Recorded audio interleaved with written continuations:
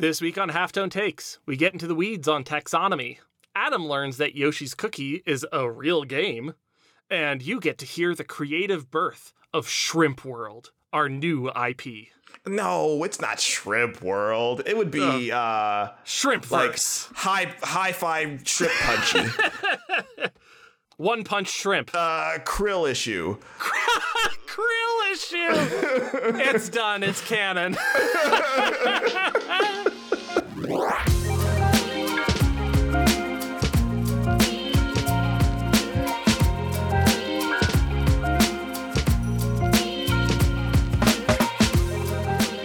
Hello, and welcome to Halftone Takes, high contrast conversations where we zoom out to see the bigger picture. I am your host, Adam Bucheri, just a Barbie girl in a Barbie world. And with me, as always, is my co-host. I am the co-host, Corey Revis, a.k.a. the Stinky One. Aww. And so don't stand too close to me. Don't stand too close to me. I like to think that we're both a pair of action figures, and I'm just like, a regular doll, and you're like that one fucking He-Man doll, which is like grass-scented. Now hold on there, Skeletor. Like you're a scratch and sniff sticker of a little of a little guy. Scratch me. Stop it. I'll like it. All I can think about is the no in like Toy Story 2 when Buzz is stuck in the yeah. No. The endless aisle of other Buzz Lightyears. Yeah, very good. So, what are we talking about today? Yeah, today I am tentatively titling this episode Concept versus Execution. But what this really is this is me, interrogating you and your thought process and your vocabulary. Because I love words. I love talking about stuff. But like a quote that really stands out to me, I don't know who to attribute it to. But basically the idea being that like 90% of disagreements are actually arguments over how the it's definitions said. of words. Yeah. You know, I'm talking about this things. and we're saying the same thing with the same words, but we're meaning two different things. And therefore we're talking past each other. And now how can you have a conversation like that? Mm-hmm. So, as a result, editing past podcasts and also just like an eternity of friendship with you. One of the words that you are always using to describe media and like as a value for you is unique. You love talking about uniqueness. You love talking about like, this thing really unique. This stands out. Like it is a self-evident good in the way that you talk about it. And so, like, that's part of what I want to talk about is, like, how do you define unique in terms of media? And then we'll kind of drill down into concept versus execution as a broad umbrella of how to apply that idea. Yes, and I understand the assignment, and I am thinking about it currently right now. So, yes. Because this is one of those times when I'm probably going to have to be like, okay, think about what you're saying. I mean, I will often, when I'm in a situation like this, I'll just start saying something and be like, halfway through an argument, be like, I don't know if I believe what I'm saying. Yeah. Oh, I do that all the time. You should know this. I tell you this. I know. I'm like, why did I just say that? That's not what I meant. What I mean is... So a turn of phrase that like I think about a lot is I didn't have time to write you a short letter, so I wrote you a long one instead. Because brevity and conciseness and, being able to clearly and eloquently and precisely say what you mean is actually hard. And it's much easier to just like spend a lot of words slouching towards a point. And so like, yeah, part of this episode might be us figuring out how we feel in a kind of sloppy way. Yeah. Oh, I'm constantly working on that myself. Like obviously off mic and stuff too, because I realized over the years that I haven't. I like reading. I used to be a super avid reader, and then I started to work a lot, so I started to listen to a lot of audiobooks. And I love listening to audiobooks. And if the book is good enough, I buy the book and then listen as I'm reading. I don't know why I do that, but I like doing that. But I haven't really sat down and just read in a while. And that's probably why my mind tends to wander a lot. And not in like the worst way of like when I'm driving and I'm like, oh, look, a squirrel, and I just start drifting off into the other lane. It's more of I start Tokyo drifting into the other lane. yeah. Grab the e-brake, crank it hard. I need you to grab that e-brake. What? You know what? You're gonna be fine.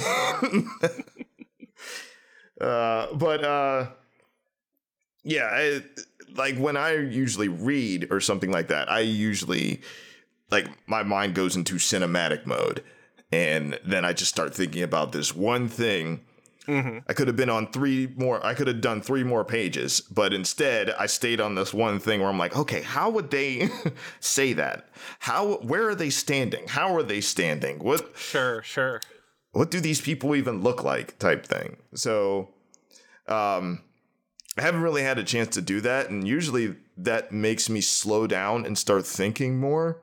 I noticed that about myself. Like, I slow down and start thinking, okay, how, like, if I was writing this, how would I describe it? And then basically I would say that out loud, and that helps me be a little bit more articulate. So that's just a long-winded version of that. But anyway, going back to your first question. What is your first question again? Just in case you didn't say it, because I don't know. Yeah. So when you talk about media, something that I hear a lot is you talk about media being unique or the value of uniqueness. And so just wanted to ask to you, in your own words, like, what do you mean by that? Like media being unique. Okay. First things first. How I'm going to describe this is a personal preference for me, but unique to me is different, usually different in kind of the popular culture of what might be in that particular genre or what's going on in the world, like of, media. So usually when somebody subverts my expectations, and like I said, this is kind of more personal to me, when they subvert my expectations, that's when I'm like, ooh, that's unique. Because a lot of things I feel in today's media is very predictable. Storylines are just like, oh, I know where this is going. And now, mind you, that depending on what it is, it might not take away from the fun of it, whether it be a game or something you're watching or a TV show or a movie or something like that. But still, I'm like, the stuff that sticks with me. And, first impressions are everything, because after a while, obviously, you like something, you watch it enough, you're like, oh, this is no longer unique anymore. However, first impressions for me are a lot. They count a lot. So usually when I say, oh, that's really unique, it has some element that has surprised me. Okay.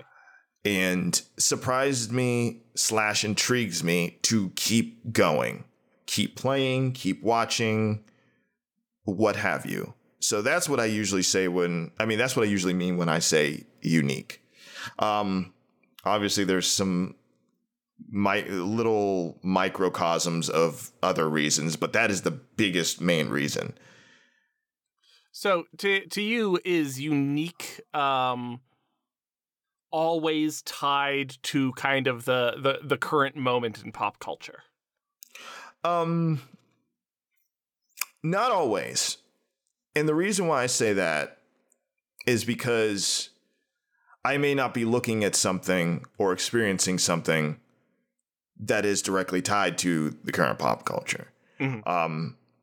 Maybe I just have a preconceived notion of what's going on with what I'm engaging with, but it subverts my expectations just enough that it makes me intrigued to keep going, to keep engaging with it. Because my apathy tends to crank hard when I am uninterested. And I'm like, okay, all right. Sure. I know where this is going. Okay, whatever. Now, maybe that's not exactly a good thing to, I try not to do that a lot. That is my initial reaction, because obviously if you don't engage with the entire thing, then how can you have an opinion of the entire thing? You can have a knee-jerk reaction, or just a initial impressions reaction. We all do. But I don't know how many times that I was told, well, just wait a little bit. Just let it warm up. Sure. I mean, if we talk about something that is like between us that we both like, that we've talked about before, is Steven Universe. If I would have quit in the second episode, you wouldn't have got to the good stuff. So, and I'm not saying all media is like that, but I'm saying a lot of media that I tend to engage with is like that. And, I like slow burn stuff.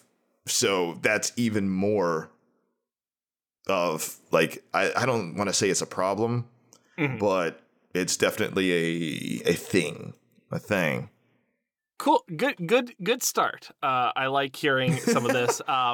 You're bringing up a couple different axes where like predictability of media seems to be part of it, which is interesting to me. And I have maybe controversial opinions on that.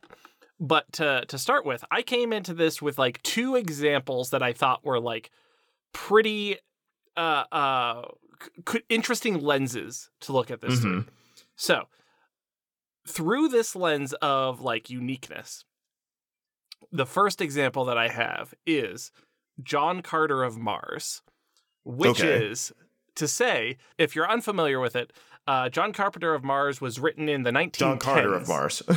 John Carpenter of Mars. John Carpenter. Let me tell you, drop some fucking sick beats. Like,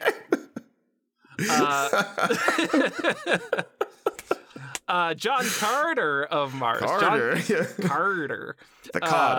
John Carter of Mars is written initially in the 1910s, and it is the progenitor of modern science fiction stories. It's basically portal fantasy where a normal guy from Earth gets magically transported to Mars, where he finds out that not only is there like an alien civilization, but like being on Mars gives him superpowers and makes him special. And then he gets involved in this whole conflict, and it's like this whole thing. And that's called an isekai. It's very isekai. In anime terms. But when they made a film adaptation of it, 2012, and it's pretty nothing. It's kind of trash. It's pretty kind of trash. And so, like, the question of it is, through your lens of unique, this is the progenitor. This is the start of it. But at this point, all of its major story beats, all of its structure, all of the stuff that made it special and unique has been done again and again and again since then. Yes. So it's not a matter of, was it unique at the time? It's no longer unique now. And as a result, like, how does that, what's your knee-jerk reaction to a piece of media like that? Like, what's the vibe? Does it feel like, who cares? Or is it interesting in its original context? Okay, this is actually a good question. Because I haven't, well, I was just going to say, like, I haven't thought about that movie in, like, years. Yeah, why would you? Yeah, bro, I mean, imagine doing a double feature of John Carter of Mars and Mars Needs Moms, like, back to back. Oh, That'd be man. so brutal. Oh, I have words about March needs moms too. Yeah. It's good. No, here's the thing. It's good that we're talking about Disney, the Walt Disney Company, doing these live action things, because this is kind of the problem that I have, like the uniqueness issue that kind of is a double standard when it comes to them doing stuff. Now, John Carter of Mars, I remember seeing that trailer, knowing the property, because I've seen it at conventions, and I know it's like a very old, property and stuff like that. That has tons of books. I forget the artist that did a lot of the covers for it, but I've seen that around, and I was like, ooh, this should be interesting. And obviously I'm captivated by trailers because I like how trailers look, and I just like the idea of trailers. I like being excited or intrigued by things like that. The older I have gotten, now I remember back then I was like, yeah, okay. But the older I get, the more I'm intrigued / cautious, which is healthy. I think that's good. I think just fanning out for like a teaser or something like that. Sure. That you're setting yourself up for just getting shot in the foot. And I think that's kind of common knowledge now. But shout out to everyone who's looking forward to Metroid Prime 4. RIP. Shout out to everybody who's looking forward to Half-Life episode 3. So, hey man, those people got Half-Life Alyx. That's pretty fucking good. Yeah, but people don't want that. They want episode 3. Where? Yeah, exactly. Gabe, where are you? But so I had back then, I remember having a little bit less of a healthy optimism. I was just like, oh, this is going to be awesome. Right. Especially how they put it together, which I don't think you can find that cut of the trailer anymore on the internet. I don't know what happened, but it's just gone. Because I remember seeing that trailer in a certain way, and then they updated it. Because Disney, I don't know what was going on during that time, but they updated it to where it no longer has that old, the old trailer. It's kind of the same situation with, like, remember the old Spider-Man trailer that had the Twin Towers, and then nobody could find it for a while, and then somebody just happened to find it and upload it in all of its 480p glory on YouTube like years ago. So I think it's the same kind of situation. It's just nobody cares enough about that movie, so nobody's willing to find it. So I was excited, went to go see it, and then was disappointed because I was like, oh, Disney, you had it. And that was the trick, is I thought it was pretty unique. I'm like, oh, this is an interesting take, because yes, it is true that there is, like, everything's been done. Duh. However, how do certain people handle it? Yeah. That's because certain people, regardless of what they try to do to be completely like, I have a vision for everything and stuff. I'm like, eventually your handprint starts to be familiar on all of your projects. Christopher Nolan does it. All these, directors do it. Every director does this. Yeah, if you start following a director, you'll often find patterns, unless they're like a real jobber. If they're just someone who's just like, I'm going to direct The Tooth Fairy starring Dwayne Johnson. Maybe that'll be a little bit more anonymous. I don't know. I mean, actually, to be fair, nope, even that stuff, God damn it. Even that stuff, you can kind of tell. But I mean, hey, at the same time, I've seen a lot of those types of smaller. I've seen The Pacifier, and I'm like, even I kind of enjoyed that to a certain point and stuff like that. But you can kind of tell with a lot of these creatives and everything, everybody has kind of a call sign after a while. So Disney tends to kind of have a call sign. The corporation, how they want things to, because studios, even what they like to stick into movies. Yeah. Now, when I saw John Carter, I had, because that makes me think of a more, I guess, recent situation that this happened with, which is, Artemis Fowl. No. Yes, that's a similar situation that would happen with John Carter. I didn't recognize it back then because, obviously I'm older and wiser. Right. But when John Carter came out, I recognized that I felt the same way just thinking about it right now as I felt, as I feel or am felt about Artemis Fowl, where it's, okay, guys, I understand what you're trying to do, but this is your chance to push it. Because it looked unique in the trailer.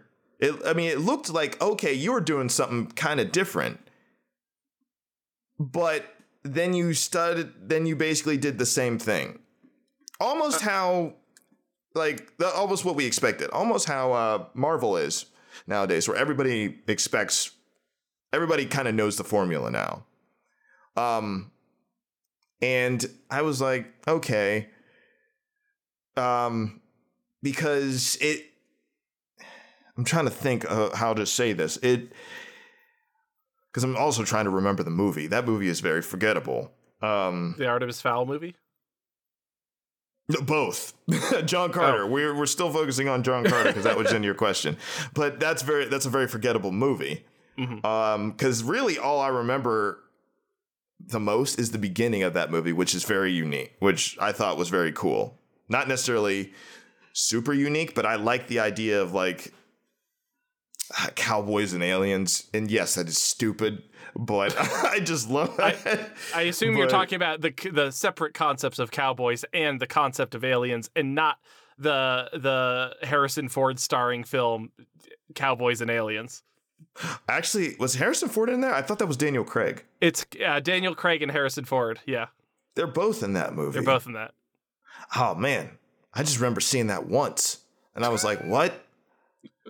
Because that's the thing. It wasn't bad, but it was just what? Very weird. Very weird. Yeah, concept. It was very weird. Which is also another unique concept that kind of subverted my expectations because I thought it was going to go one way, but it went another way, but not in a good way to me. It was more of a okay. Right. It's not enough to just be unexpected. Yeah. So, excuse me. I thought John Carter was going to be one thing and a little bit more serious. Mm-hmm. And it ended up being something that was just generic. Mm-hmm. And maybe that doesn't make it necessarily bad. It just makes it, ow. Not what you were looking for? Yeah, not necessarily what I was looking for. Mm-hmm. Same thing with Artemis Fowl nowadays. I know you didn't say this, but I feel the same way because I'm like, Disney, this is your chance. This is your chance to do something mid-range. Do something a little bit more serious and a little bit more dark, as a lot of the people like to say. And but still for relatively kids type situation. For families, I should say, just like a family situation. That way, and make it like a mystery. Make your character, make a child the bad guy. Yeah. Thank you. Do that. That's what I want. The child protagonist. Yes. The bad guy. Yes. Yeah, I think Artemis Fowl is actually a really great counterpoint to talk about because as much as I don't use the word unique in my vocabulary in the same way, gotta hand it to the original book. So if you're unfamiliar with Artemis Fowl, the book series, the first 3 books are pretty great, and then it takes an absolute dump. I knew you were going to say that. I don't think it's as bad, but I do understand understand the tone definitely kind of shifts a little bit, and it's just like, Stop at 3. It I just makes promise you you. All right. But the book series, for those first 3 at least, focuses on child, like, I don't remember exactly how rich he is, but comes from extreme wealth, child genius Artemis Fowl, who is able, through trickery, to discover the existence of the fairy world and then exploit them for money. And he's explicitly the bad guy. He's holding them ransom. He's kidnapping people. He's doing all kinds of deplorable stuff. It's eventually revealed that he has a sympathetic motive.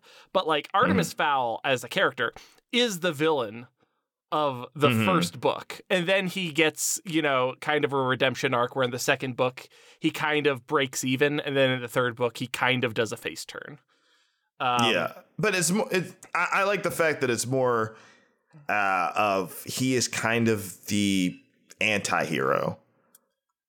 He's the villain in the first one. He's straight up. No. Throughout the series.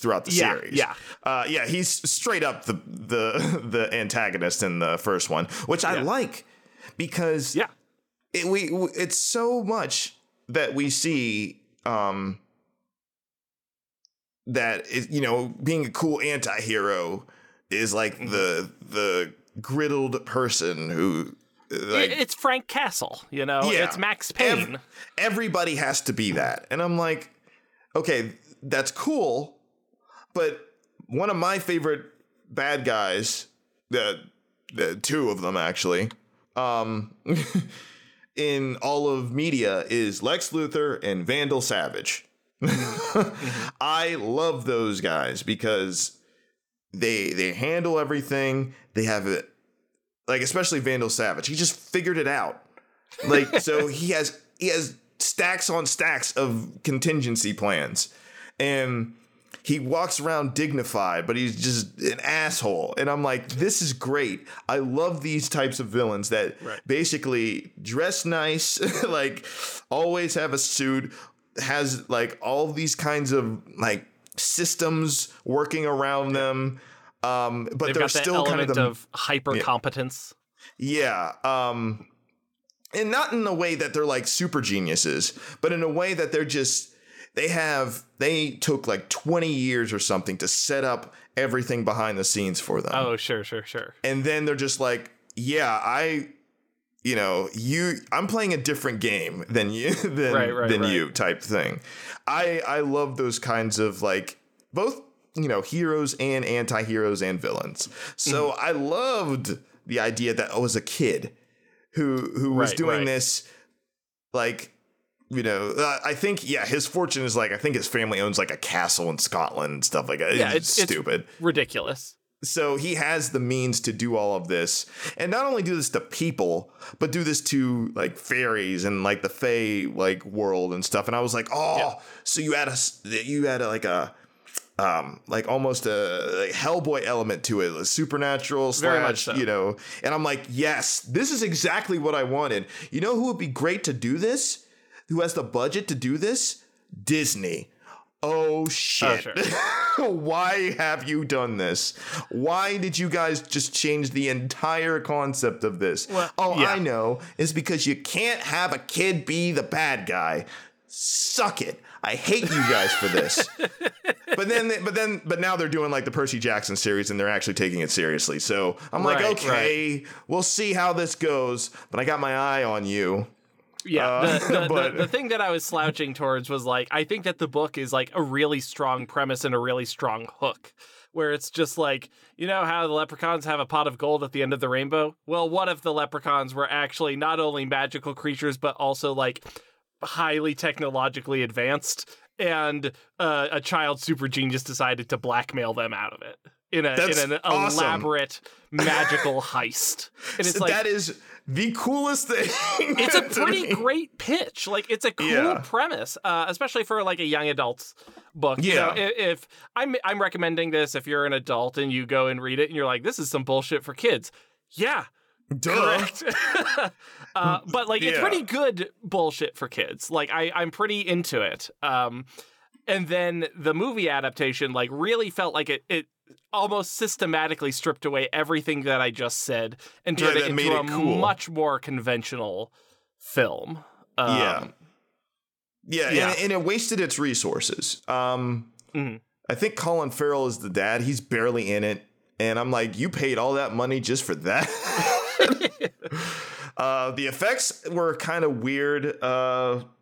The choices of characters was kind of stupid.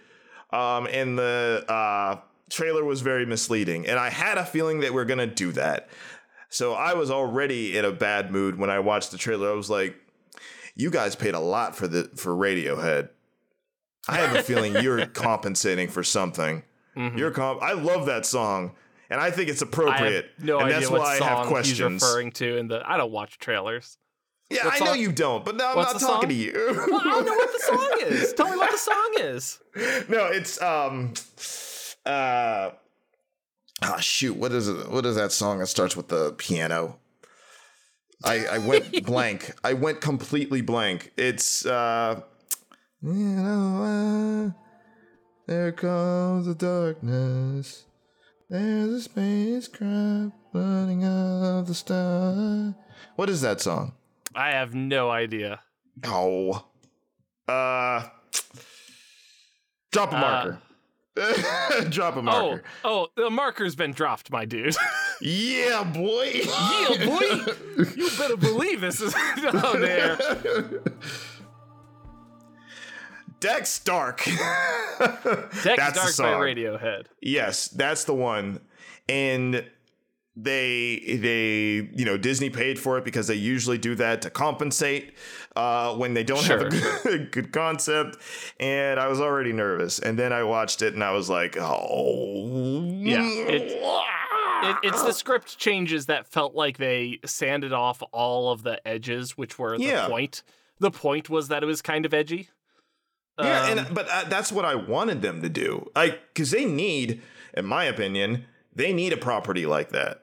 If they just, it's the age old thing that I always say with a lot of these types of properties. Why didn't they just make this a mini series? Why didn't they just do that? I mean, I feel like that solves a lot of problems for a specific type of adaptation. But Artemis Fowl is it's not super long and it's not super complex. I feel like you could have.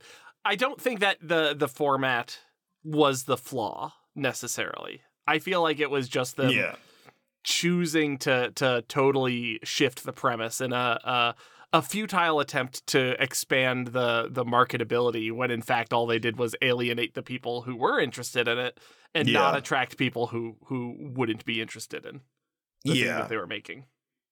Bad value proposition, creatively to me. Mm-hmm.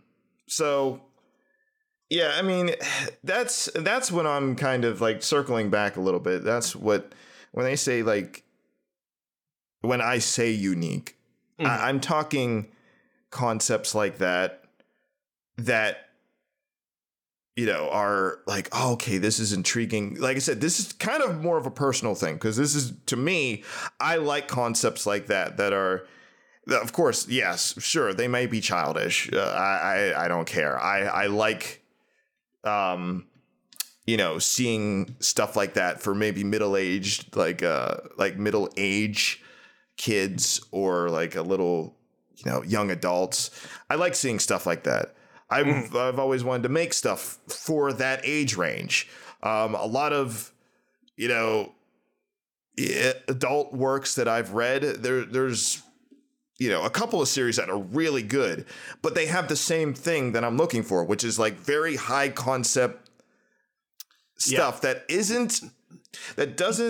takes itself seriously, but doesn't wade into the area of ultra cynicism. And it seems like a lot of adult stuff, especially in sci-fi, it's either really stupid, really silly, or really existential. And I'm like, I get it. I like both, but I do not like to consume both readily as my daily diet. Sure. That's just not me. I understand people like that, but that's just not me. So when I say unique, I mean, okay, what do you have to offer me? And usually I usually read the room. I like to think that I read the room pretty well when I'm like, okay, I have like my, like my finger on this, the pulse of this concept.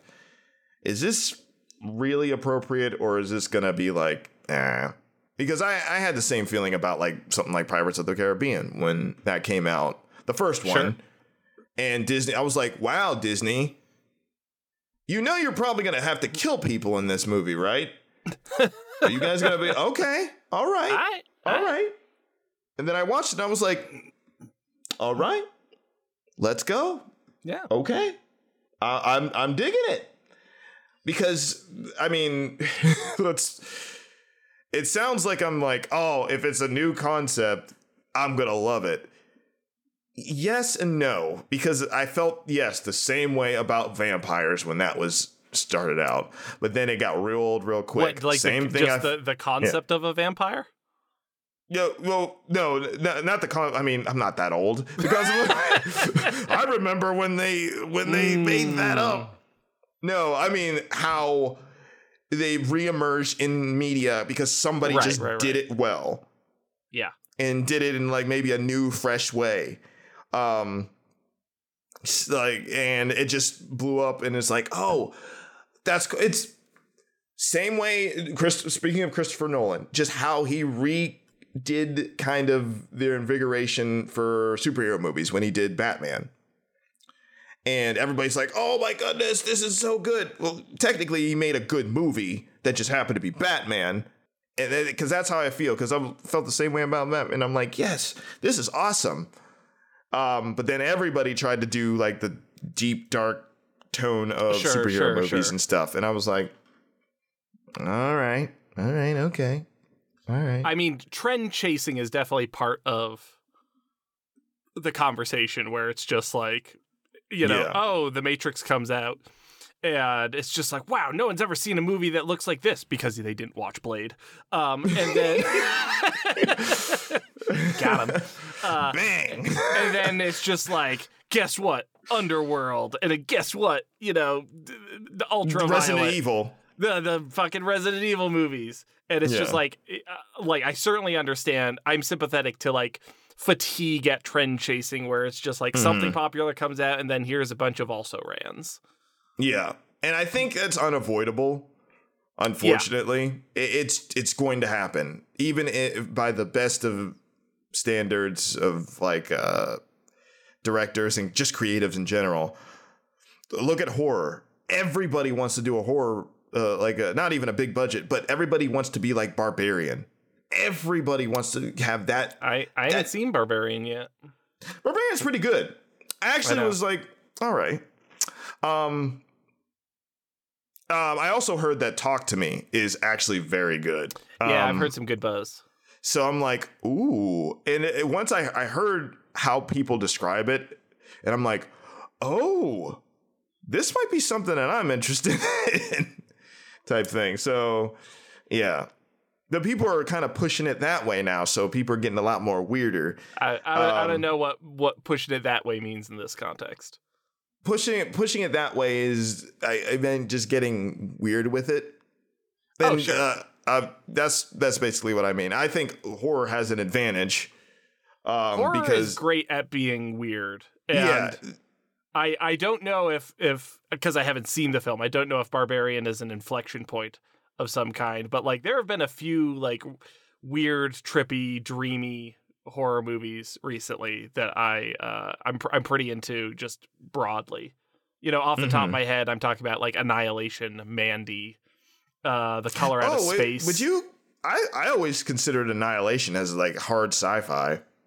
Oh, it's absolutely cosmic horror. Like it's bright, colorful, kaleidoscopic cosmic horror.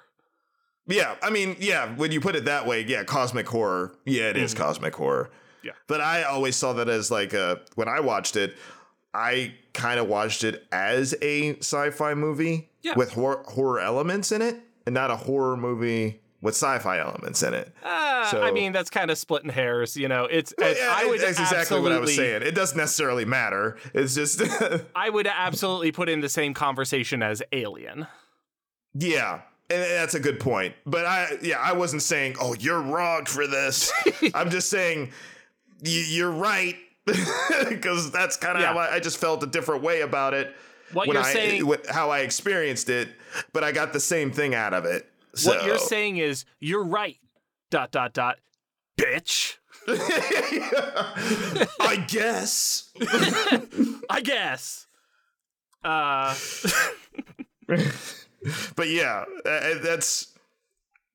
I'm glad we agree on Annihilation. I think that was a good movie. I thought that was awesome. I think that's a great weird movie. It was super weird, but I was like, ugh. In some of the cases, I was like, ugh. I think that's a great movie that I tried to watch with my wife, and it did not go over well. She didn't like it, or she was like, ugh. Yeah, it got too gross. And to be fair, I had forgotten how gross the stomach snakes are. Oh, man, that's gross. It's extremely gross. That movie gets really gross. But I'm trying to talk in vague terms for if you haven't seen it. If you haven't seen it, it genuinely is a great recommendation. It's got like 2 sequences that I think are truly terrifying. And then the rest of it is... Yeah, one of them is what I think it is. And then the whole thing is just like surreal and trippy, and it operates on this emotional logic that I really like. Mm-hmm. It's a cool movie. Check it out if you haven't seen it. That is a very unique movie to me, because they did sci-fi interesting. Mm-hmm. And it's not necessarily world-breaking, but it's definitely a high concept thing. And also, I like the fact that it is mostly female cast. That is a mostly female cast in a sci-fi movie to that caliber. And I was like, geez, man. And it's a banger cast, like great cast. It's very good. Mm-hmm. Tiny Natalie Portman is the leader of this. She's the leader of the bunch, you know. Yeah, I know. I was trying not to do that. I don't know why that felt like that was where you were going with it, but I'm glad I'm correct. I was trying not to do that. Thank you for stepping down that path, and now we can't stop because as we look down, and now it's an escalator. We can't stop. We ran off the cliff, and then you stopped in midair, hoping that I wouldn't look down and notice that we had already run off the cliff. This is some Looney Tunes shit. I stopped in midair, looked down, and I was like, wait a minute, back up, and I did the... And I went right back on to the cliff. Meanwhile... Well, there goes Adam. Yeah, well, before I chased after you, you handed me a sign that just said "Yipes." So I feel like you have some culpability in this. Anyways, I wanted to move on to like my next kind of example piece of media and see how you land on this. And honestly, I don't know if this is a bad choice because I don't know if you've seen the movie. The next movie that I was going to bring up was Martin Scorsese's Shutter Island. Ooh. Have you seen that? Yes, I saw that in theaters, actually. All right. So, unfortunately, I don't think I can talk about this movie without spoilers. So this is a spoiler warning for Martin Scorsese's Shutter Island. Scarskazies. Martin Scorsese. Fucking dumb. I was doing the Inspector Gadget. Hey, Gadget, it's a clip-on.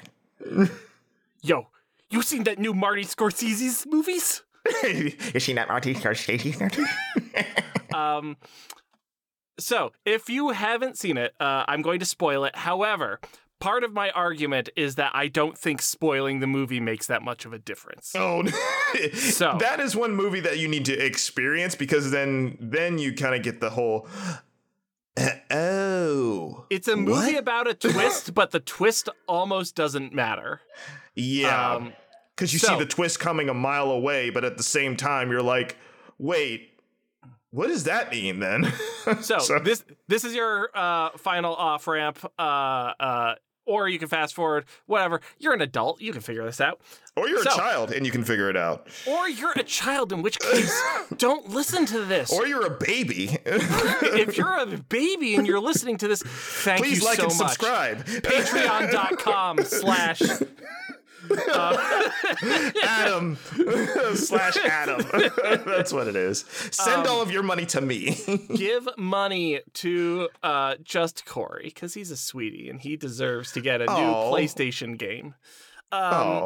When you say sweetie, it makes me bubble up. Good. So, Martin Scorsese's Shutter Island is a movie where there's a plot twist, but it kind of doesn't matter because it's really obvious. And the difference between me and other film critics is that there are some people who are really sensitive to that, and they absolutely fucking hate being able to predict their media. And if they're able to guess a twist, then it's dumb and bullshit. And I am not like that, where I am able to look at it and it's just like I'm able to watch media and kind of turn off the part of my brain that's trying to win, that's trying to get one up over the filmmakers. I don't want to be trying to outsmart the filmmakers. But also, if I'm able to successfully guess a twist or something, it's not that different than the experience of me rewatching a movie where I know the twist. Yeah. You know? So it's just kind of not that big of a deal for me. But Shutter Island is a movie where Leonardo DiCaprio and Mark Ruffalo go to an insane asylum. And the twist is that Leonardo DiCaprio, who is the main character, is crazy and has been a patient at the asylum the whole time. And it's just like, fucking stop me if you've heard this one before. You know, this is as cliche as that kind of thing gets. But the thing that makes it worth watching to me is the execution. I think it's a really well articulated version of this kind of twist.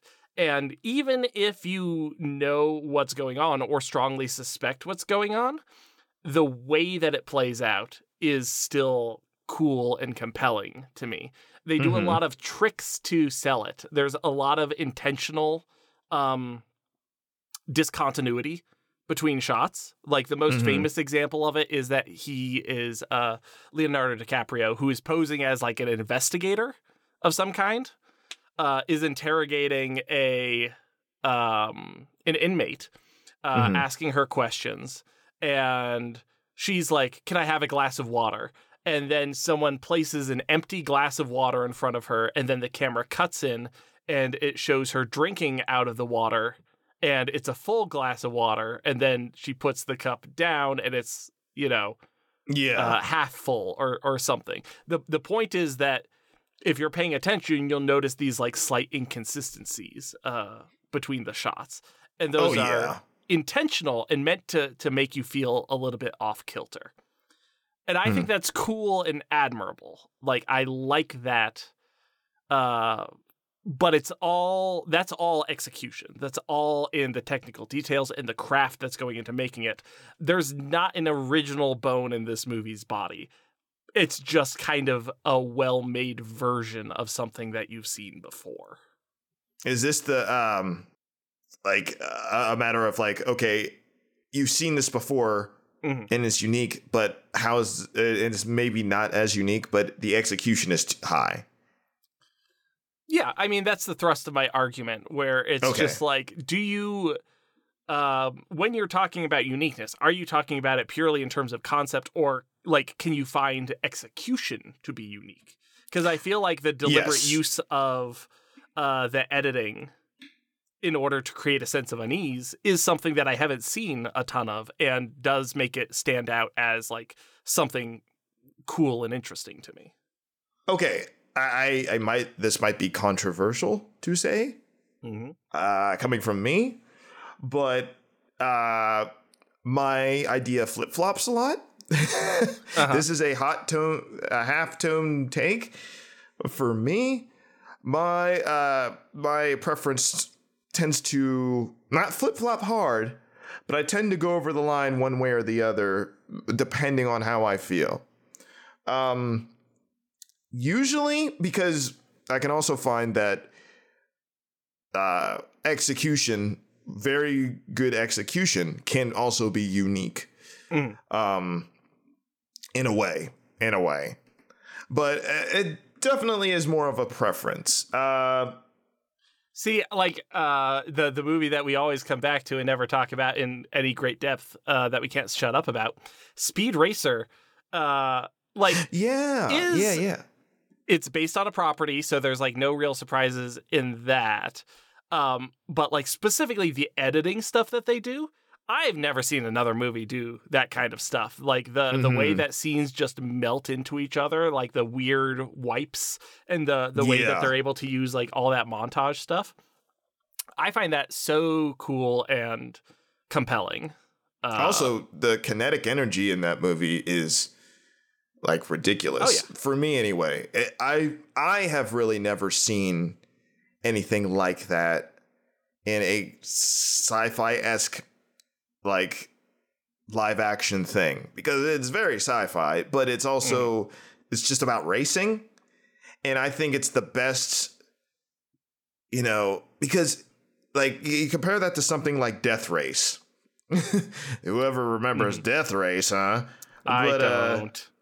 Yeah, but I mean, it's literally like Twisted Metal. But shout out to Twisted Metal.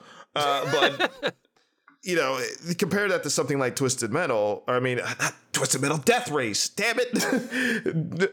Compare that to that, and I would much rather take Speed Racer because I think Speed Racer is way more interesting in like car warfare, which has been done plenty of times before. Right. Just Death Race just went all out with it, with like the gore and stuff like that. And I was like, okay, that's fine. Yeah. But I like it when like sometimes I like, maybe I'm thinking, maybe this is a good way to think about this. This is a good way to think about this and how my brain works is when I see concepts, any type of thing in games, media, all that kind of stuff. Yeah. I want to say, I'm thinking in my head, okay, maybe the people in this that made this had one person say, okay, make this entire thing, except you got one rule. You're not allowed to do this. Sure. Limitations, breeding creativity. And I like when people kind of feel like they do that. Because I feel like in, Speed Racer, nobody technically dies. Right. You could say Racer X. I don't want to hear it. Racer X did not die. That's the point. But there's so many like crashes, like death-defying stunts and people shooting lasers at each other and stuff. I'm like, geez, this is crazy. But it's fun. Yeah. And it's colorful, and they make it serious without it being super serious because it's technically a sport. It's like nobody's supposed to die in this. People are supposed to just compete. Yeah, the safety bubbles that happen when someone gets into a crash are not only a great way to manage the tone, so you're not watching a race and having people, explode and just being like, Jesus Christ, how horrifying. Like, you're not doing that. They have close-ups of some of that stuff, too. Wouldn't it be like... Oh, yeah. But now it's able to turn into, like, yet another part of, like, the fun fantasy kind of consequence-free aspect of it, while still making it, like, winning the race is still really important. It's just that intense. Our lives aren't on the line. Like, the stakes are still high, just it's not life and death stakes. And that's one of the things that I really like. You actually explained it. That's one of the things I really like about what that movie and several others pull off. Some of my favorite like films pull off is really high stakes, but one of them is not death. Yeah. And I appreciate that because everybody like, yeah, sure. this is a really high stake. If we don't do this, we're all gonna die. Even if it's not world ending. Like everybody, like this small group just needs to accomplish a task, and if we don't, we'll just die because we fail. I'm like, fine, cool, but I don't want to see that all the time. Show me something new, especially if you guys are touting as like, no, this is good. However, what you were saying, going back to kind of what you were saying of execution, man, like I would really have to. And this would come to just thinking about it. This would come down to, I hate to keep saying this word, but like personal preference of the individual who's watching it is, what do you value?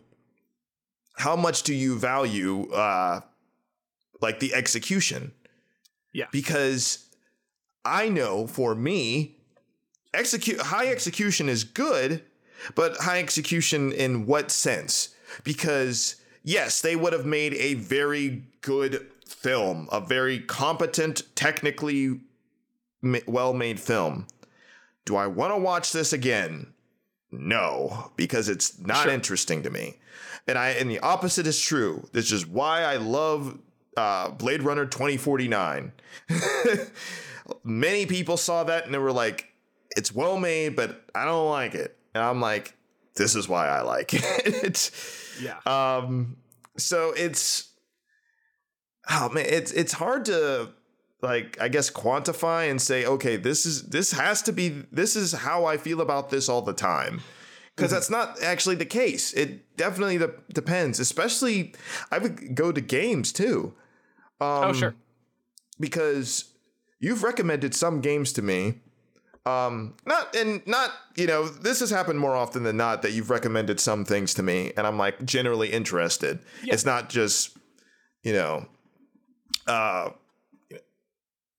like just stuff that you played. It's stuff that is like, you might like this, dude. And I'm like, okay, it actually does look cool. You do know me. So I play it and I'm like, sometimes I bounce off of it and sometimes I don't. And I honestly don't know why. It could be very small things that I just didn't vibe with, or it could be the entire playing experience that I'm just like, I just felt like this was more of a slog. I get it. I get that it's very moving and stuff like that. Like this game might be very moving to play through, and a lot of RPGs do that where you get to pick your own like dialogue options and stuff like that. And you got to get to formulate the story yourself. And, sometimes I don't want to say like sometimes I'm just not looking for that, but sometimes I'm just not looking for that. Bro, like there have been times where it's just like, hey, there's like this narrative heavy game that I've heard really great things about that I do want to play, that is interesting to me, that like does tick a lot of my boxes. And I am instead going to play Vampire Survivors. This is what I'm going to do. Yeah. Sometimes I just got to move my little guy around and pop bubble wrap. Yeah. Listen to some jams and yeah. I think that's the music. Kill 120,000 Gorgons. Like that's what I need. And get money. Get fucking money. Open up a treasure chest. You think it's a treasure chest, but no, it's a 5 times treasure chest. And it's just like, I'm about to lose my fucking mind. It's like, oh, the bit rate has gone crazy because I'm getting so much money and shooting so much stuff. Sometimes I'm playing a game and I want to be like, damn, yeah, that's for real. And sometimes I want to play a game and I just got like high squinting eyes and I'm just like, yeah, man. Sometimes I want to play a game that is Grand Theft Auto and I just want to dink around because it's dinking around day. I got Grand Theft Auto San Andreas on my phone. Congratulations. Circa 2011 or something. So this was like, like, whoa, phones can do this. You could play a whole real game on it. And I was like, God, imagine, like, you can play a full game on it. all I ever did was jump in a car and drive around at full acceleration, like while waiting for a sandwich to be ready. I would refer to that game as simply shit, I'm going too fast. And that was all I needed it to be. And you know what? Here's the thing. Welcome to Grand Theft Auto series. What took you so long? Because everybody does this. I know. Even like huge fans of the series. We all just dink. It's a game that dink around. They give you so many, you know, things to do that just, do I want to go up to somebody, point at them, they get mad at me, and I try to goat them into punching me, so I give them the reason for me to punch them and take their money? Free money. I'm going to go steal a fire truck now. Think about it. Back off, baby. But yeah, now we're talking about demanding media versus low engagement media.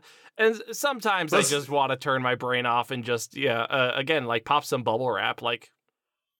Sometimes that's just good. Yeah. I'll just play The Binding of Isaac again. I've played 1,400 hours of that bitch. Jeez. Just put on a run and just, turn your brain off and be like, ooh, brimstone. Yeah, speaking of which, this is a really small aside, but you know what the best, well, for me anyway, you know what the best game like that is? Tetris Connect. Or Tetris Effect. Yeah. You ever played that? Yeah, I've got it on 3 different systems. I have it on PC. I've got it on VR. And I think I have at least a demo on Switch. And the thing that that's what I played on Switch. Coming back to is that I love this game. It looks so good. It sounds so good. It's so kinetic. And I'm just so dog shit at Tetris. I'm just so very, very bad at Tetris. Really? On easy beginner mode, I can get to world 3. Oh, bro. I suck at Tetris so bad. Come on, man. Mr. What? You don't play on you don't play every Resident Evil game on super hard mode and try to find everything? Yeah. Well, Resident Evil 4? That's fun to do on your 4th replay. Yeah. It's a different set of calculations. Tetris is designed to make me panic, and panic I do. Really? Yeah. Well, you know what? It's very At the same stressful time, to me. I can. Yeah, because it is absolutely nothing to me. Yeah. Maybe it's because I just grew up playing puzzle games all the time, like that, Super Mario, Cookie, or whatever it is. Yoshi's Cookie or Dr. Mario. I played that stuff all the time on my game. What is Yoshi's Cookie? That is not real. Is it Yoshi's Cookie? I don't fucking. You tell me, bro. Look it up, man. Yoshi's Cookie. Don't put a marker down. Look that up right now on the mic. Yoshi's Cookie is a 1992 tile mapping puzzle game. I told you. I told you. I'm a genius. I'm a genius. I knew what I was talking about. I knew I didn't imagine that. Absolutely the most made up, fake sounding thing I've ever heard in my life. I'm gonna play some Yoshi's Cookie. All right, bro. Sure. Yes, I knew it. I absolutely knew it. Yeah. Anyway. Why don't you talk to Dr. Robotnik about his mean bean machine? Oh, man, I love that game, too. Fucking clown shit. You ever played Sonic Pinball? Oh, man. I will say that Sonic Mania has a boss fight where you're in Chemical Plant Zone, and then you end up, as the boss fight, you play a round of Dr. Robotnik's Mean Bean Machine, and that is incredibly fucking cool. Yeah. That rules. So, I remember that. But also, Sonic Mania, that is a game that is full of cool ideas. Oh, yeah. Sonic Mania, they did... Oh, man, I can't say enough good things about Sonic Mania. I don't want to go on a rant, though. Because I was going to say that also contributes, like Tetris and all that, for me. Also, the fact that I used to play pinball games all the time also contributes to that. Oh, yeah. So maybe that's a reason why, because, me and my dad and, my brother and, we would go to like arcades and stuff, and my dad would literally spend all of the time when we were running around Chuck E. Cheese or something. He would just go straight to like the pinball machine. I don't know if they had pinball machines in Chuck E. Cheese. I'm talking about other things. But he would just go straight to the pinball machine and just spend the entire time there. And then obviously me being a curious like little kid being like, "Hey Dad, what you doing?" And then he's like, "Oh, you want to play this?" And I'm like, "Yeah." And I just became an old man instantaneously and just spent so much time in the pinball machines. Like you didn't do too bad. Like you aged for sure, but it's not like he was like, "Come on, son, we're going to play Bass Fishing Pro 4." Did your dad do that? No. My dad hates all video games, and he likes to, anytime he sees me playing something, I'll be like playing fucking Final Fantasy VII when I'm a kid, and he comes up, he's just like, "Did you get to level 57 Planet Mordor yet?" Your dad was the meme. Are you winning, son? And also just like, really excellent at deliberately getting things wrong in order to provoke a reaction. So, for example, he always refers to the Shredder from Ninja Turtles as Blender, which is very funny. Yeah. Well, I just remember, to me, your dad was always funny to me because you just told me about the one time when you guys were playing cards. He's like, "Give me, like, what did you say? Give me more ducats." And I was like, "Wait, what?" Your dad says that? Yeah. That's really funny. He loves to collect weird slang and then use it in incorrect ways. Yeah. Recently, apparently, instead of being like, "Yo, that slaps," he'll be like, "Yo, that slams." Which also is really cool, though. Which is very funny. I would say that too. That slams, man. We need to make that a thing. Me and you make slams a thing. Stop trying to make fetch happen. It's not going to happen. Yeah, I didn't say fetch. I said slams. I said slams. Well, slams is streets ahead, as we all know. Anyway, back to execution of film. Right. So Yoshi's Cookie is a real game. Yoshi's Cookie is a real game, by all accounts. Oh, yeah. So another thing, I'm going to actually pivot the question that I was asking. I think I've got maybe a better articulation. Okay. In front of you are two games. One is Celeste, and one is Mario Odyssey. Celeste is a video game that has new ideas throughout. It's constantly introducing new stuff, but what it's asking of you is for you to perform at a high level. It's asking you for mastery. Mario Odyssey, on the other hand, is a game where it's not super challenging. Instead, what it has is it has a ton of novelty and variety. You're always going to someplace new. You're always doing something new. You're always finding some joke or some visual gag or some weird new toy to play with. Of those two, which speaks to you more?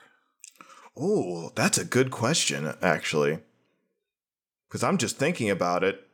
And I mean, I don't want to be disingenuous or just something like that, where it's just like, I don't like either of them, but okay.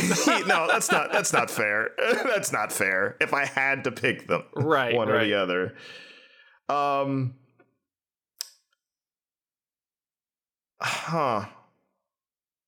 Man, I kind of assumed that you would like one or the other. You're not a Mario guy.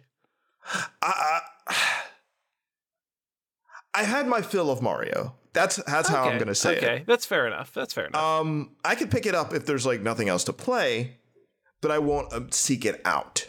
If that makes any sense. I don't, by any means, I don't hate Mario games. They are actually pretty innovative and just hilariously fun because, of course, I mean, it's just Mario jumping around, doing things, turning into a dinosaur. Cool. But Celeste, is impressive. But it's not a game I would seek out because of it. I've tried to play Celeste and I suck. Yeah. I suck at those types of games, which is why I didn't necessarily bounce off of Hollow Knight. I didn't bounce off of that game, but that game becomes real hard real quick when I just kind of wanted to just go and whack stuff and find and just immerse myself in the world and like the concept art and like the characters and stuff like that. It's a demanding game. Yeah, that game gets like real hard real quick. And I was like, oh man. I mean, I don't know how far you got into it, but like it gets impossible. The difficulty ramp goes from like difficult to absolute cartoon bullshit. Yeah. And I've seen I haven't gotten very far. Like maybe I got like maybe an hour and a half or 2 hours in. Yeah.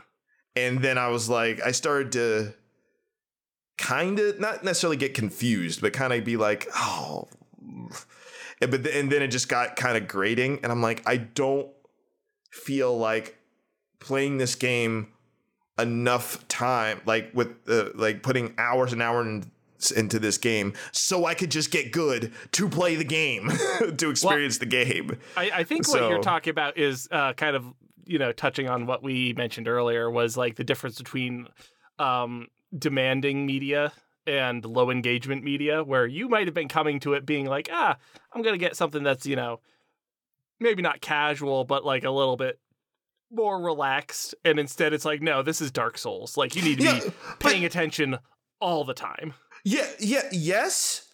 But at the same time, to add to that, what I'm kind of talking about now is I didn't feel the same way about Elden Ring.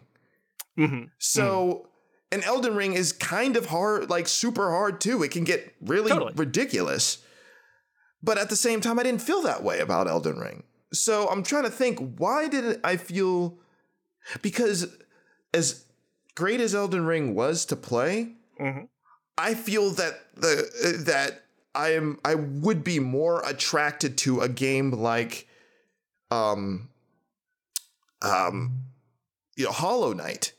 Yeah. Personally. But if the difficulty of both is pretty high, why did I bounce off of Hollow Knight? And I didn't feel like I wanted to do that, but I was fine with doing that with Elden Ring. I mean, the disappointing answer is that, it's difficult to predict what makes us bounce off stuff. But like I bounced off Hollow Knight the first time I played it as well. I also got probably 90 minutes, 2 hours in, and then I just stopped playing for 6 months. And then I looked at it again and I was like, oh, I don't know. This kind of feels good again. Maybe I'll try it again. And then it, became the new gold standard. Yeah. Because I will fully admit, and this is how I feel, a better example, not a better example, but an example for me that Hollow Knight, I thought Hollow Knight was going to be, was Shovel Knight. Shovel Knight is awesome to me. Shovel Knight is awesome. And I love the design. I'm a bit like, I think this is the part of like what we were talking about with the entire episode of uniqueness. Shovel Knight is super unique to me. It's like one of the gold standards of how do we just build on a concept, but it's silly enough, but it still has that challenge of old school games like Ghosts and Goblins. Because that's what I kind of felt like when I was playing the game. It's like, this is kind of Ghosts and Goblins, except not as hard, not as punishing. Well, it's interesting that you bring that up as like an example of uniqueness, because it is so derivative. Like it has, it's basically Mega Man in its movement. It's got the DuckTales pogo.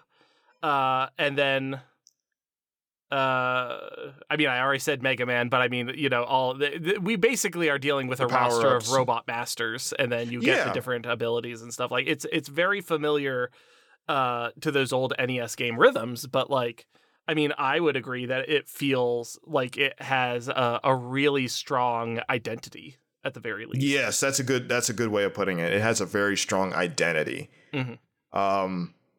Yeah, because And I'm guessing maybe it's just my brain of seeing, oh man, Hollow Knight. Oh man, like some of these other games that like were more indie or something like that. Yeah. Oh, they almost kind of like Hollow Knight, or play kind of like Hollow Knight with like just variations of stuff. I need to check out all of them.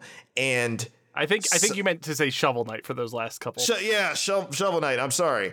Yeah, but then it's just like, when did games get so hard? To me, I was like, why is all of this hard? I mean, not to be a parody of every game critic. I don't know what we are. But Hollow Knight is definitely, it is Dark Souls. I'm evoking that for a reason. It is specifically Dark Souls 1. It is the only game that I think has captured that specific feeling in a way that even like other From Software games don't. So calibrate those expectations if you go back into it. Like, this is 2D Dark Souls 1 specifically. I'll probably go back into it because, like I said, the good thing about that game, and the good thing about a lot of these types of games and movies and film and whatever, is I tend to give, like, maybe it's just me, but I tend to give things a little bit more of a second chance if the concept or the uniqueness catches me, it has a hook in me enough. And Hollow Knight looks really good. It looks great. It is like I look at a lot of the concept art and stuff like that, and the, just how it's set up, and I'm like, oh man, this is so intriguing. This is so cool. It's such a cool concept. Bugs. Night bugs. Yes. But I know how hard it is. But at the same time, it was years ago. So maybe I'm like, let me try to give it another chance. I'm, older and wiser.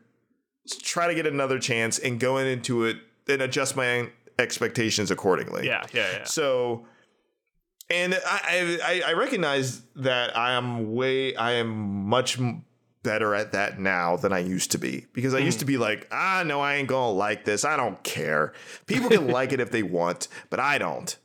And I don't have to. But then I'm like, you know what? I may not get what other people are getting out of it, but I might get something different that is also still a positive. Yeah. So, because that's something I had to learn, is I can get stuff out of it. It may not be the same, but it still can be positive. It's never like a either or. You either like it or you don't. If anybody says that, shut up. I can get, like, you can like games for different reasons. You can like stuff for different reasons, and it's completely valid. And totally. I had to internalize that. So I'm like, okay, I may not be hugely into the story or something like that with certain stuff, but I do like this enough where I'm like, okay, this is a good movie. I feel this is good. Right. Even if it's not for you specifically. Yes. Yeah, totally. Here's another minor digression. If you are a big fan of Shovel Knight, which you are, which I am, and you want a game that like has some Shovel Knight energy to it, check out Infernax if you haven't. Infernax? I've never heard of this. It is so in the way that Shovel Knight is like riffing on DuckTales and Mega Man and those style of games. Infernax is riffing on Zelda 2 and Castlevania. Really? Ooh, I like stuff that does Castlevania. It's really fun. It's you're fighting a bunch of fucked up demons and stuff. It's hyper bloody in a way that like it like loops around to being like funny because it's, chunky NES pixels. But like it's tons of fun. It's a real snack and it's very highly replayable. Okay. So, I do like highly replayable thingies. Yeah. Okay. Infernax. And also enter the Contra code for funsies. Sorry, I had to write that down because I'm like, I'll forget that. But I wrote it down. I'm ready to go. Let's go. But yeah. I mean, really a quick aside. You recommended another game to me recently that kind of had the same. It's super recent. That kind of had the same feeling to it. It was the what is it? The Cassette Beasts. That game. Sure, Cassette Beasts is like a very strong riffing on Pokemon specifically. Yeah. And I bought that, and I started playing it, and I was like, ooh, this is neat. It's really good. This is pretty unique without it being stupidly punishing, because of course. But I was like, okay, this isn't as hard as I thought it was going to be, because everybody's saying, no. The mechanics are crazy. I'm like, the mechanics are different. Yeah. But once you get it, you're like, oh, I see how this goes type thing. It's more rigorous than Pokemon, but let's be real. It's difficult to be less rigorous than Pokemon. Yeah. You know, those are easy games. Yeah, I used to play a game called Temtem, and that was also a riff on Pokemon, but the game is also like kind of hugely punishing. So sure, it's super. They crank up the difficulty, but it's the same basic concept. But this one, it does kind of an okey doke almost. What? Because it's not the same type of okey doke. No. I'm explaining. It's like they kind of subvert expectations, and where it's not just a handshake. It's not just a Rochambeau thing. It's more of a okay. I actually have to think about this a little bit, because there are so many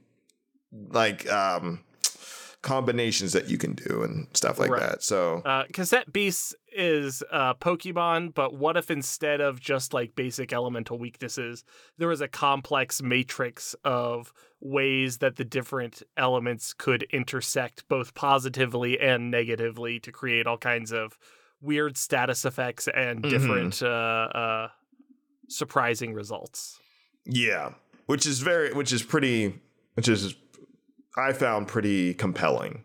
So I was like, okay, this is a good purchase. I made a good purchase with this. And it has a traffic cone that is a hermit crab, so it's a good video game.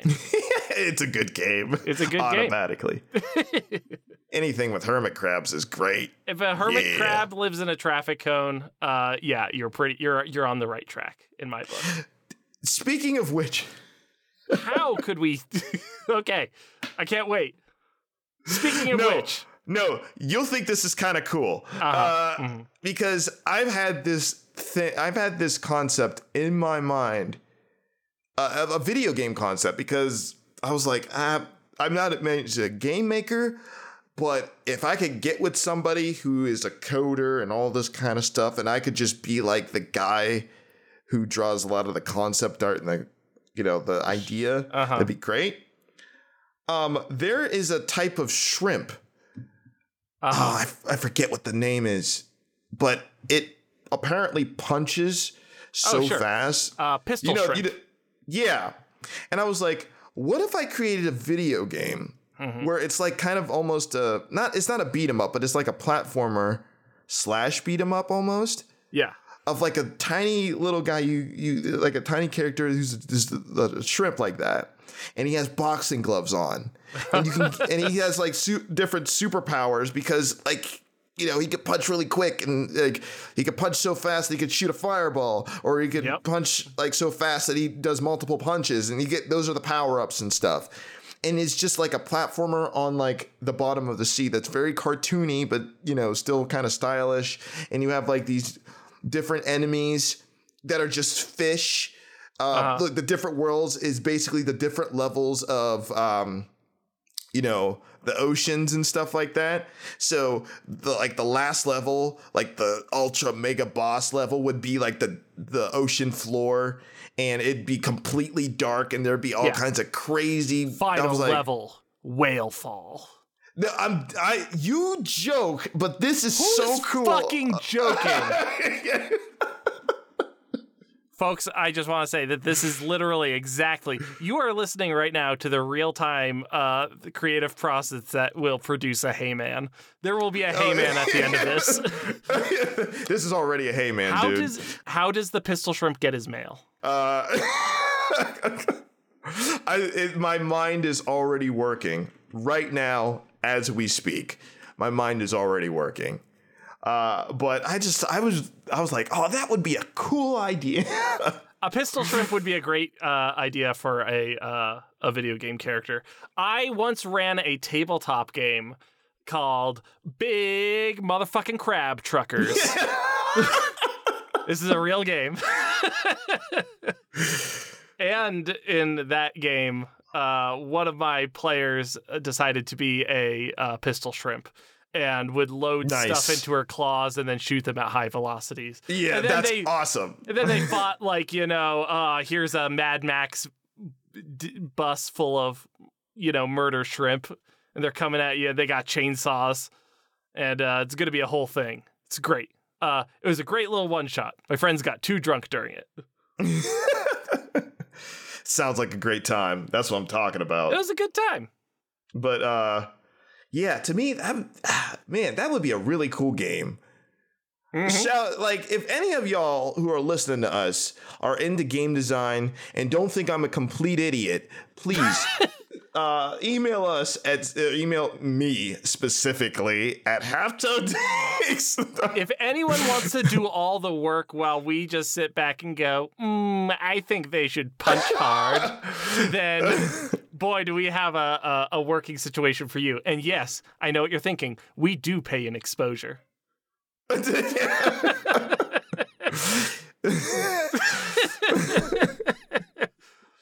I don't have anything to say to that. I was going to say something else, but I was like, no, that's pretty good. That's pretty fine. That feels like a pretty good place to start buttoning it up. I feel like I got to ask you a lot of good questions. We got some insights about your perspective on it. To me, it seems like it's a little loosey-goosey because it's not a concrete thing, but you're looking for, high concept stuff. You're looking for things with interesting twists on the execution. You're looking for things where, they're going to be kind of unpredictable. They're going to catch you off guard. And I think those are all worthwhile qualities to value. Yeah, I want to add to that too, just to not completely sound like I'm such a basic bitch type person. I also appreciate the execution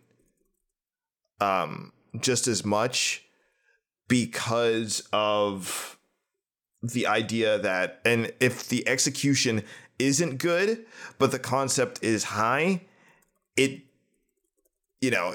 falls completely flat to me. It is a very, very rare occasion that I will like something and engage with it if its only quality is it's unique and it's a different type of thing. But there is a thing where I will engage with it, with a thing, if it is executed well. I may not come back to it, but I will engage with it at that time. If it has both, then I will come back to it. So it's kind of like on a scale. If it has only one, if its only quality is uniqueness, probably not going to be, probably going to be fade into obscurity for me, into my mind. If it has execution, which is the next level, but not really unique, I'll probably enjoy myself watching it or engaging with it, but then I probably won't ever come back to it. I'll just say, oh, okay, that was a thing. That was fine. But if it has both, which is like the high tier, I'm like, yes. And for me, if I keep coming back to a game or a film, that means I really like it. That means it has both for me. With the exception of one thing that I can think of, and we're going to close off with this, with the exception of one thing that I can think of, and it's something we always talk about, stealth. I have no idea why I like that. I love that stealth is like this albatross around your neck. It's just something that is always going to get brought up no matter what. Like we have a court mandated like stealth quota that we got to put into this fucking podcast. I'm telling you, I don't know why. I'm just thinking about it right now. It's tier 1. And yet I still engage with it on occasion because I was like, man, it's not even that impressive. It's just, but I don't know why. I don't know what it is. Because at the same time, yes, I know it's like silly fun, but at the same time, there are some parts in that movie that are like really like, oh, this is awesome. So like, what does this mean? What does that mean? Yeah. Stealth. It's the stone across my neck. It's a stone hanging from my neck. It will never leave me. I was going to describe it as a warm, comforting blanket that you just can't get rid of. Covered in feces. Yes. Oh no. It's a real Pigpen situation. Oh, don't disrespect Pigpen like that. Yeah, well, he would have standards. It would just be dirt. It wouldn't be feces. Yeah, well, tell it to the flies. True. You got me there. Yeah. He must have like soiled his pants a little too much and just nobody notices. Get or everybody your notices. Shit together, Pigpen. Everyone notices. Everybody. And nobody apparently cares because he's still invited everywhere. Even more so than Franklin. What does that tell you? Society. Boy, it says a lot about us as a society. Joker. Anyway. If you've enjoyed this show. Okay.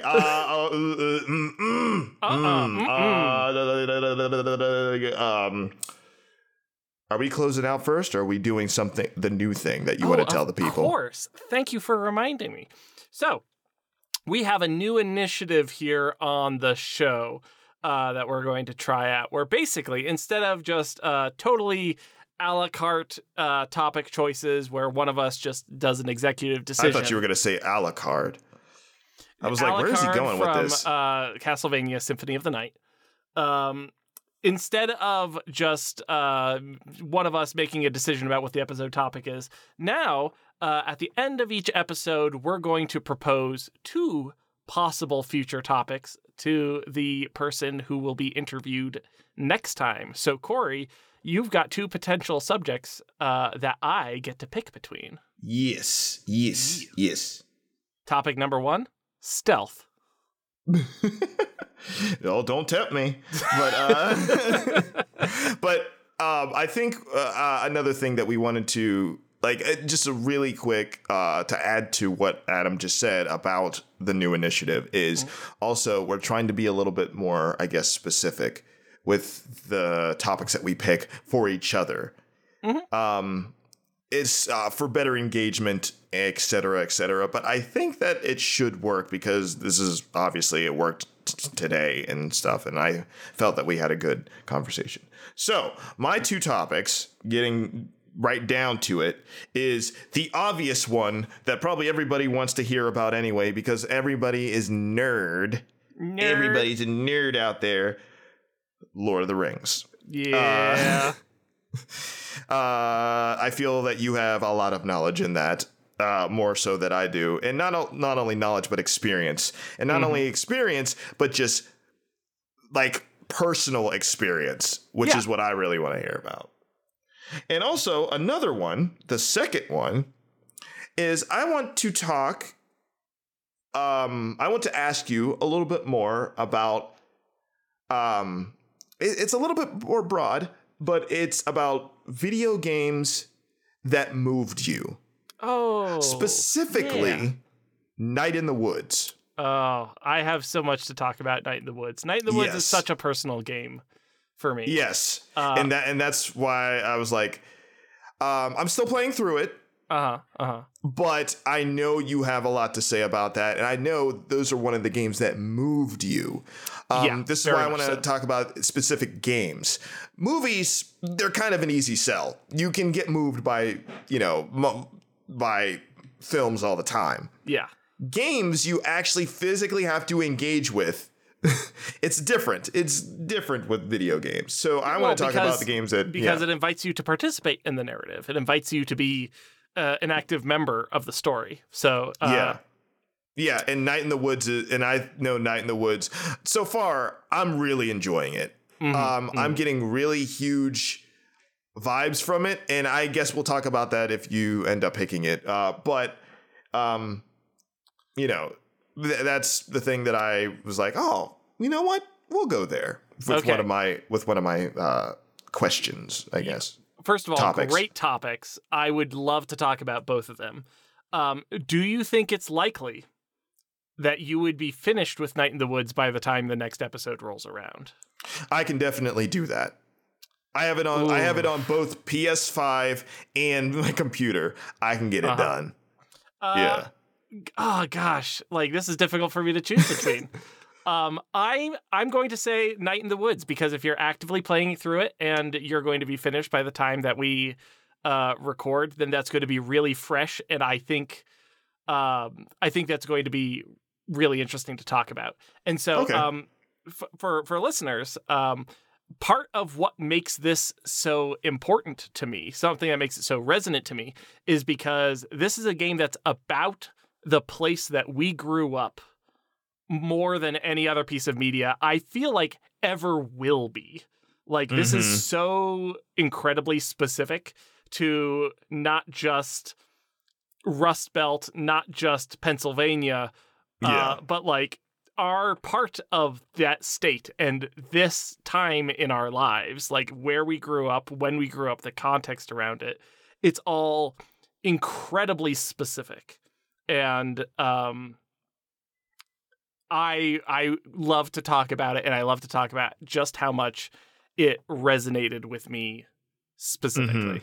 And, once you get to the end of it, I hope it will resonate with you as well, Corey. I hope so, too. It's that's another unique game that I thought I would immediately bounce off of, let's be honest. Because it's like, it's one of these types of games. But I was like, one, the music is very vibe-worthy. It's incredible. It's like, and I was like, oh, okay. All right. And yes, also, considering I still live in Pittsburgh, I'm like, wait. So, like, smelters. Where are these developers from? Yep. Where are you all from? Because I'm serious. I'm serious. I'm like, hold on a second. I feel like I know these people. And I'm like, okay, maybe it'll get worse as I play through the game. But by worse, I mean, why do I have the nagging familiarity? Yeah. Like gnawing at my brain. And maybe that's the point of the whole game. But I'm playing through it. We'll be fine. Have you shoplifted pierogies yet? No. Oh no. Oh no. Oh no. If you have enjoyed this show, if you have any questions, comments, or suggestions for a topic of an episode, please send us an email at halftonetakes@gmail.com. If you have enjoyed listening, please give us a rating and review on Apple Podcasts, Podcast Addict, or wherever else podcasts are rated. The only way that we grow is by word of mouth, so tell a friend. I have been Adam Bucherri. I'm an animator and game designer. You can find my tabletop games at boocherry.itch.io. That is boo like ghost, cherry like fruit.